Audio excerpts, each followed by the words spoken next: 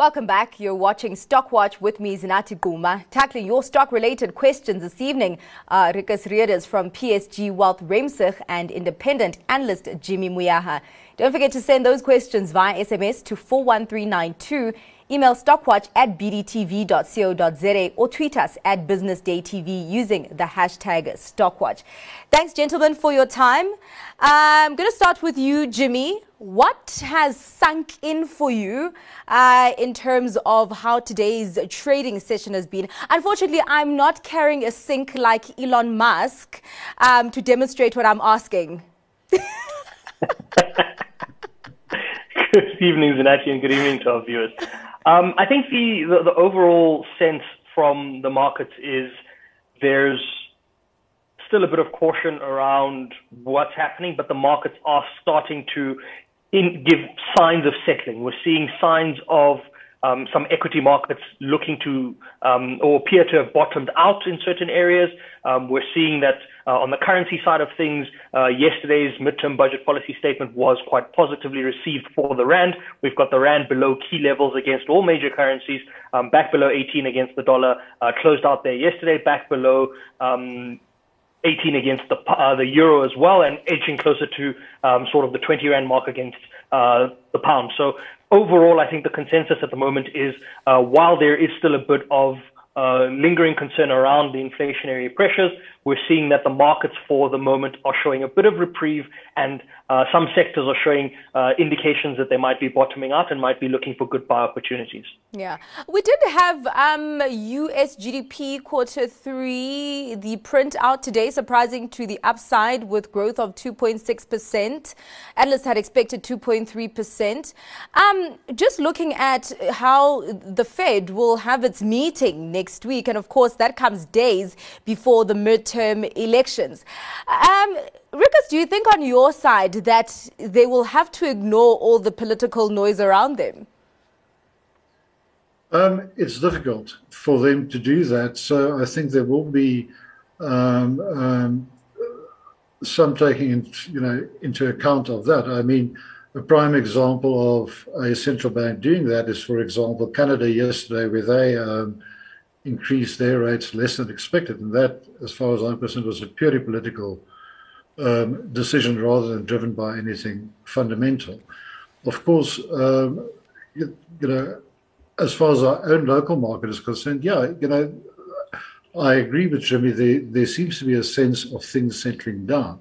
I'm a little bit more worried about what's happening in America at the moment, because the talk at the moment is all about a Fed pivot. In other words, signaling some kind of accommodation as far as markets are concerned. I'm a little bit worried that it might just turn out to be the third time this year that we've seen a bear market rally, because for any rally to be or to not be a bear market rally, one has to see a number of things. One, which is sector rotation, where people actually start buying into high growth sectors. And we're not seeing that. In other words, the American market rallying at the moment is still in the value sector, and that just means investors are still cautious about things. So although things are looking good heading towards that meeting, I'm still worried that we're at the moment just recovering from an oversold position rather than turning the corner. Yeah, talk about investors hiding in value. We've seen the pressure that the Nasdaq has gone under today, and even yesterday with the disappointing tech earnings that we're seeing. Yesterday was Alphabet and Microsoft, and today markets are bothered about Meta. What's your view on what the tech companies have been coming out with, Jimmy? Well, I think the tech space, much like some of the other sectors, has been under a lot of pressure as of late, and the numbers that have been coming out are ever so important at this stage. If we look at the fact that forecasting for these tech giants is the big thing. Looking at the next financial periods or the next reportable periods for them, if you look at what's happened with Meta, I mean, I think to date, since Meta's gone on this metaverse drive and all of that, the share price has wiped out about $680 billion of valuation for shareholders, and that's not a very good thing at this stage. And Meta's not showing signs of letting up on their plans for the metaverse, even though the metaverse at this stage, some of their sectors are unprofitable. But what we're seeing overall from the tech space is there isn't a clear indication, and Rick has mentioned this very clearly just now, is that even though we are seeing a bit of reprieve, there is no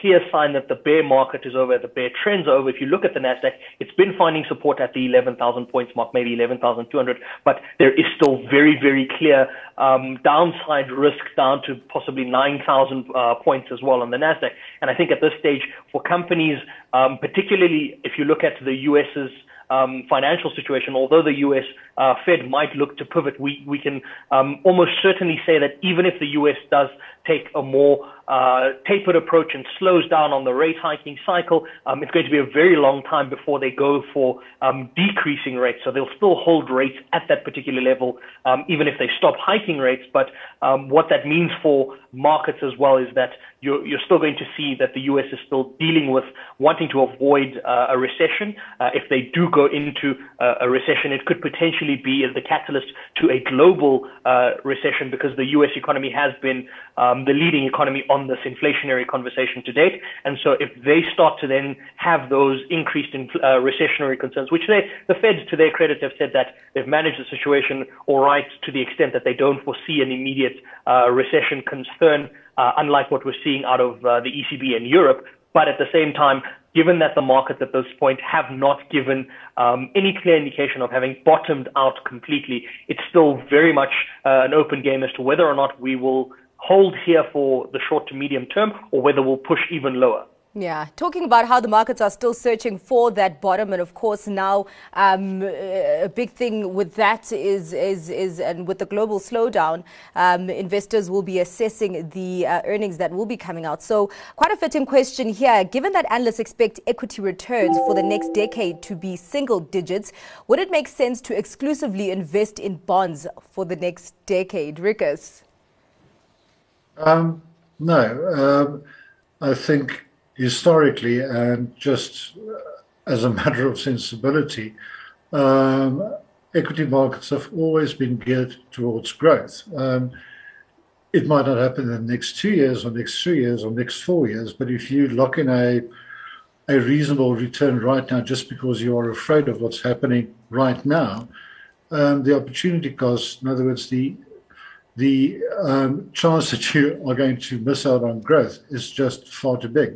Nobody ever gets rich by investing in bonds, if you understand what I mean. All they do is avoid short-term risk, and what they give up is the opportunity to actually grow, unless you think that the whole world is ex-growth, which I don't think it is. So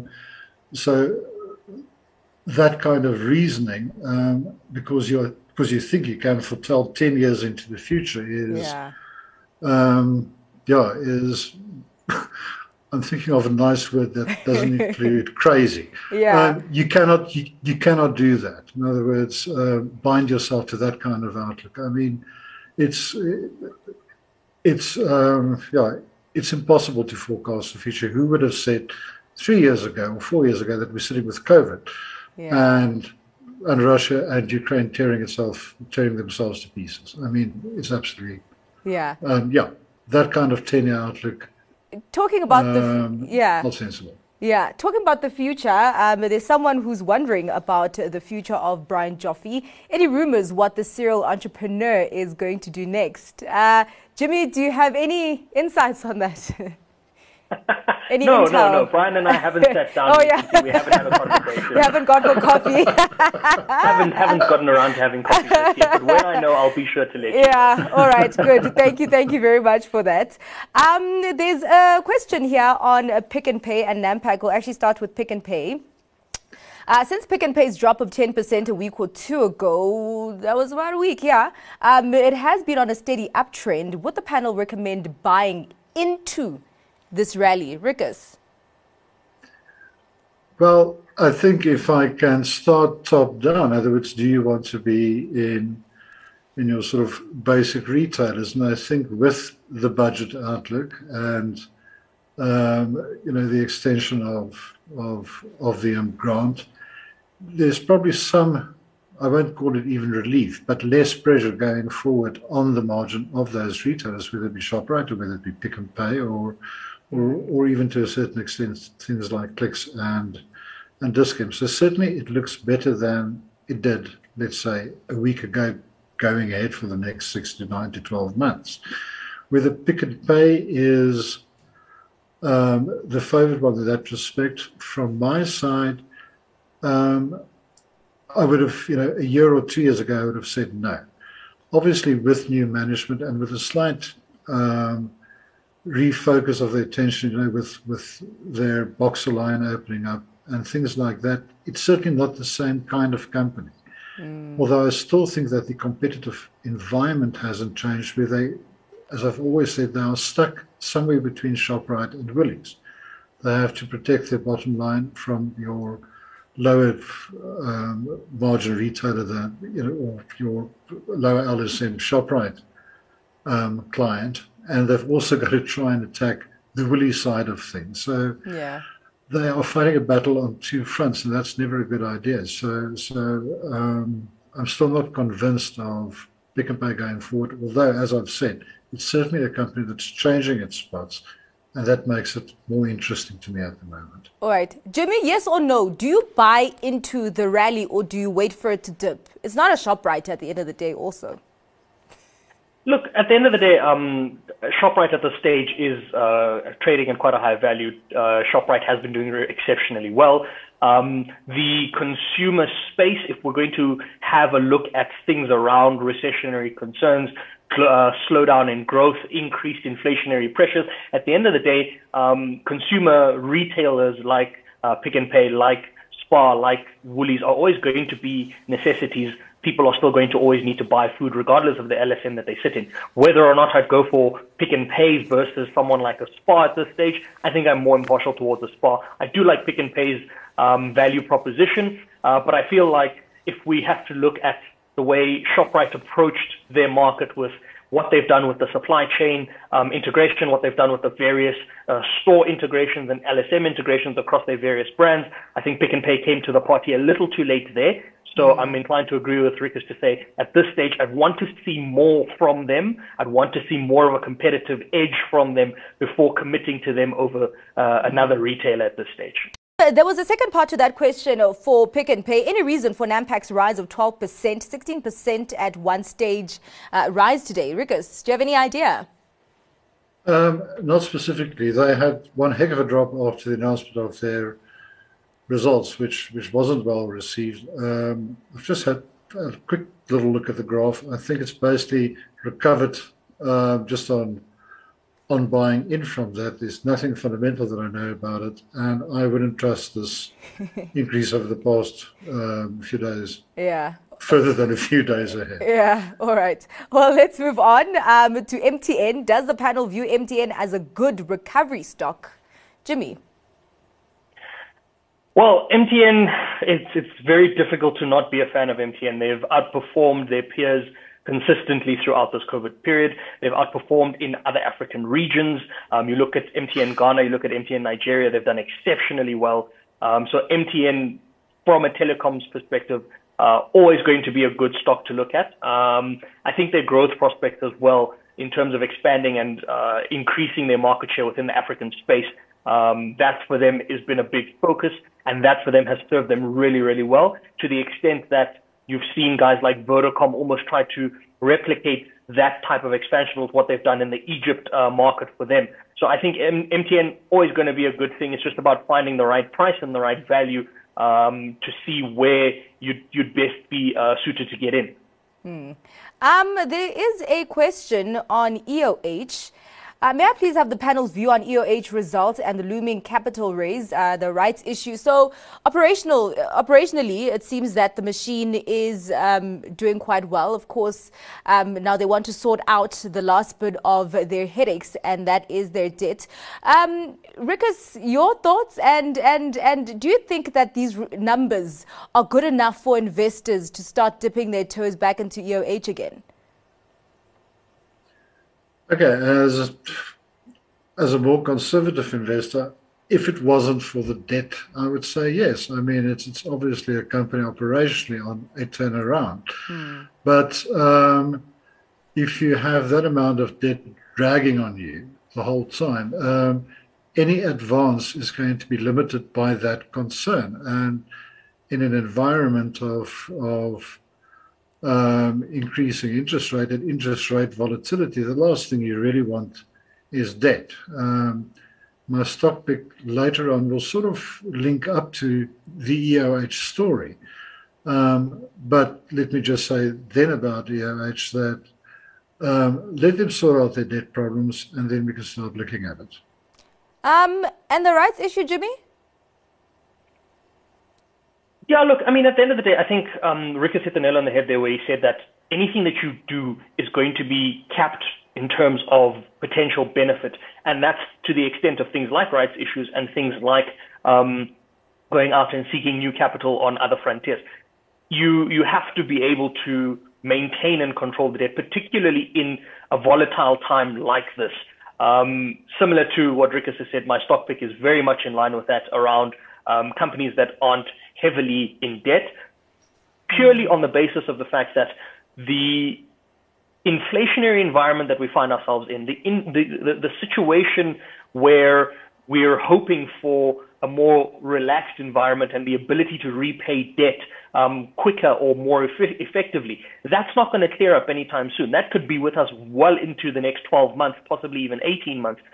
We didn't expect it to happen this quickly, and we can't expect it to sort of reverse itself this quickly as well. We've seen that in the past that countries like the US have had to hike their interest rate above where their inflation levels are sitting in order to get the inflation to start moving in the direction that they wanted to do in terms of coming down. And if that's the case, and the US's inflation is sitting at 8 to 10%, and their interest rates are only sitting at 4 to 5%, then they still have a long way to go there as well. So I think the environment that we're dealing with now is a very different environment to what we can expect. We came out of something like the 2008 financial crisis out of, and as a result of that, if we have to look at companies that are sitting with heavy levels of debt and unsustainable levels of debt, or even difficult levels to manage, regardless of whether they're on the JSE, whether they're unlisted, or whether they're state-owned entities. It's going to be very difficult for companies like that to really start to show a significant enough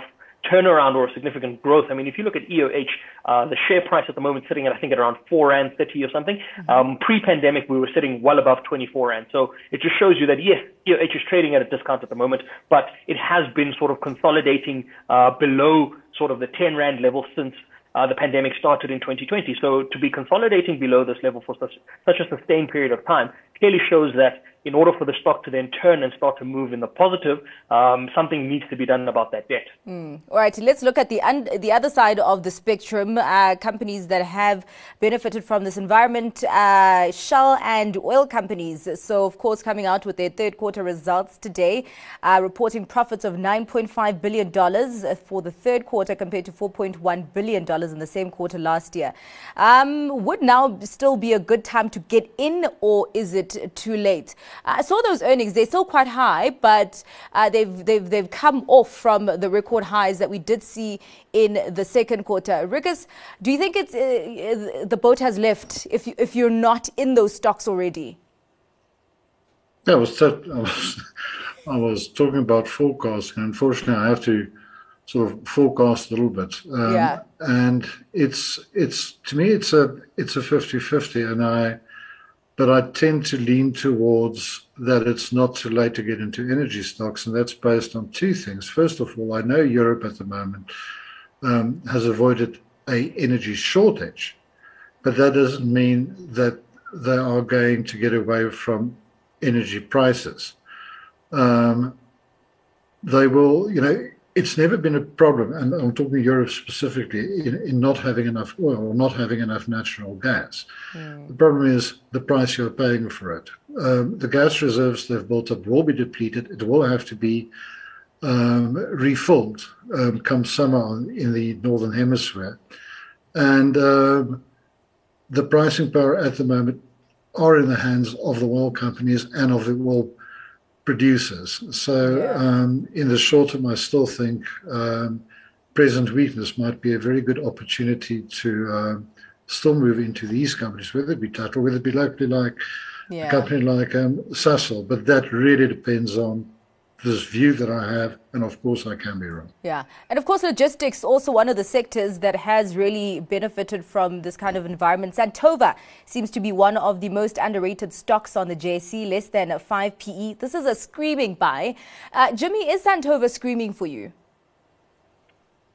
Well, I mean, I think if you look at the logistics space and what that space is going to be driven by at this stage is it's going to be very much focused on supply chains and the ability to actually move what needs to be moved. I mean, a lot of the logistics space relies on the delivery of certain things, certain goods, and whether it's to export terminals, whether it's coming into the country and that sort of thing. And so the logistics space is going to be very demand driven or supply chain driven. And if we're seeing the continuation of those disruptions across the globe, whether it's coming from Asia, whether it's coming from Europe, whether it's coming from the West, then I think your logistics companies are going to find themselves in a situation where they're ready and able to work and have the capability and capacity. There's no doubt they could probably meet the capacity, but it's a timing issue, much like something like the copper space at this stage with what's happening in the copper space. It's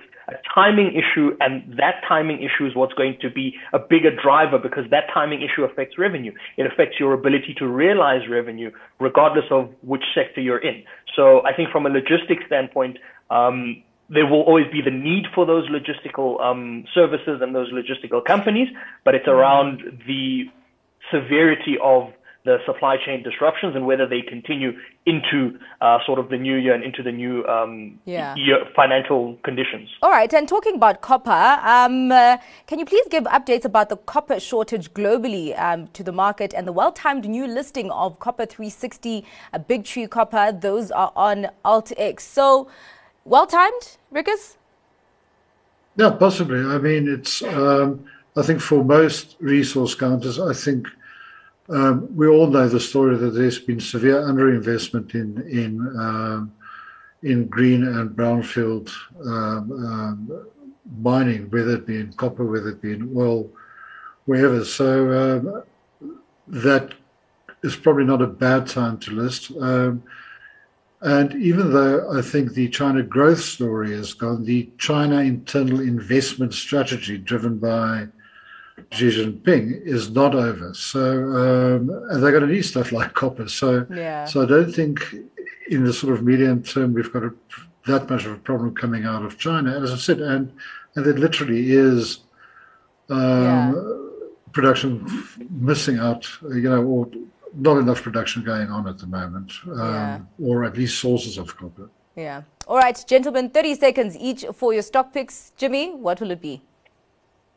Capital appreciation, very, very small stock relative to some of its peers at the moment. But what I'm liking about it is the fourth largest stock on the JSE by market cap in terms of the ICT space. Market cap sitting at around 2.1 billion, just under Alviva, which is about 2.2 billion, but Alviva is trading at around 18 Rand. The three stocks higher than its Datatec trading at around 37 Rand.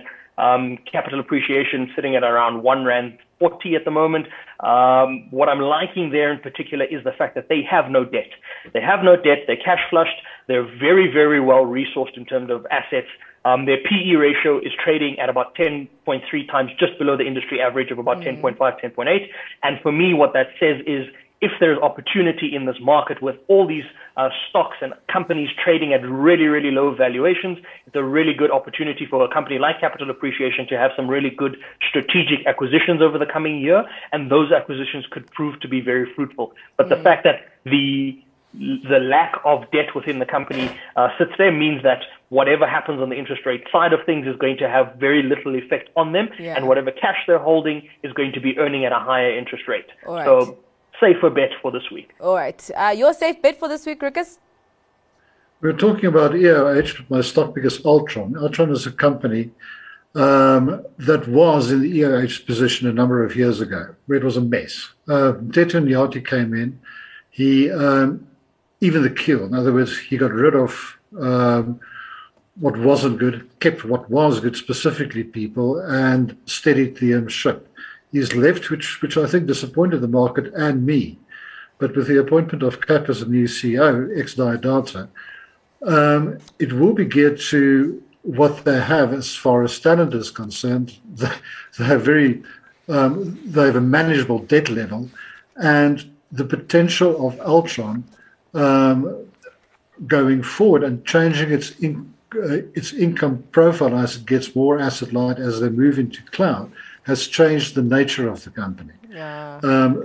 Pretty good set of results 2 or 3 days ago. So it is a bit of trust that you have in management going forward, but it's a company that has gone from being stabilized to having the potential of growth, and they don't have the baggage of a heck of an amount of debt like EOH growth. Yeah, all right. Well, thank you very much, gentlemen, for your time and your analysis today. Thanks to my guests, Rikus Reeders from PSG Wealth Remsig and independent analyst Jimmy Muyaha. Do join me again tomorrow for the Friday edition of Stock Watch. The show now is live at 1 p.m., but do send questions just before that. Have a good evening.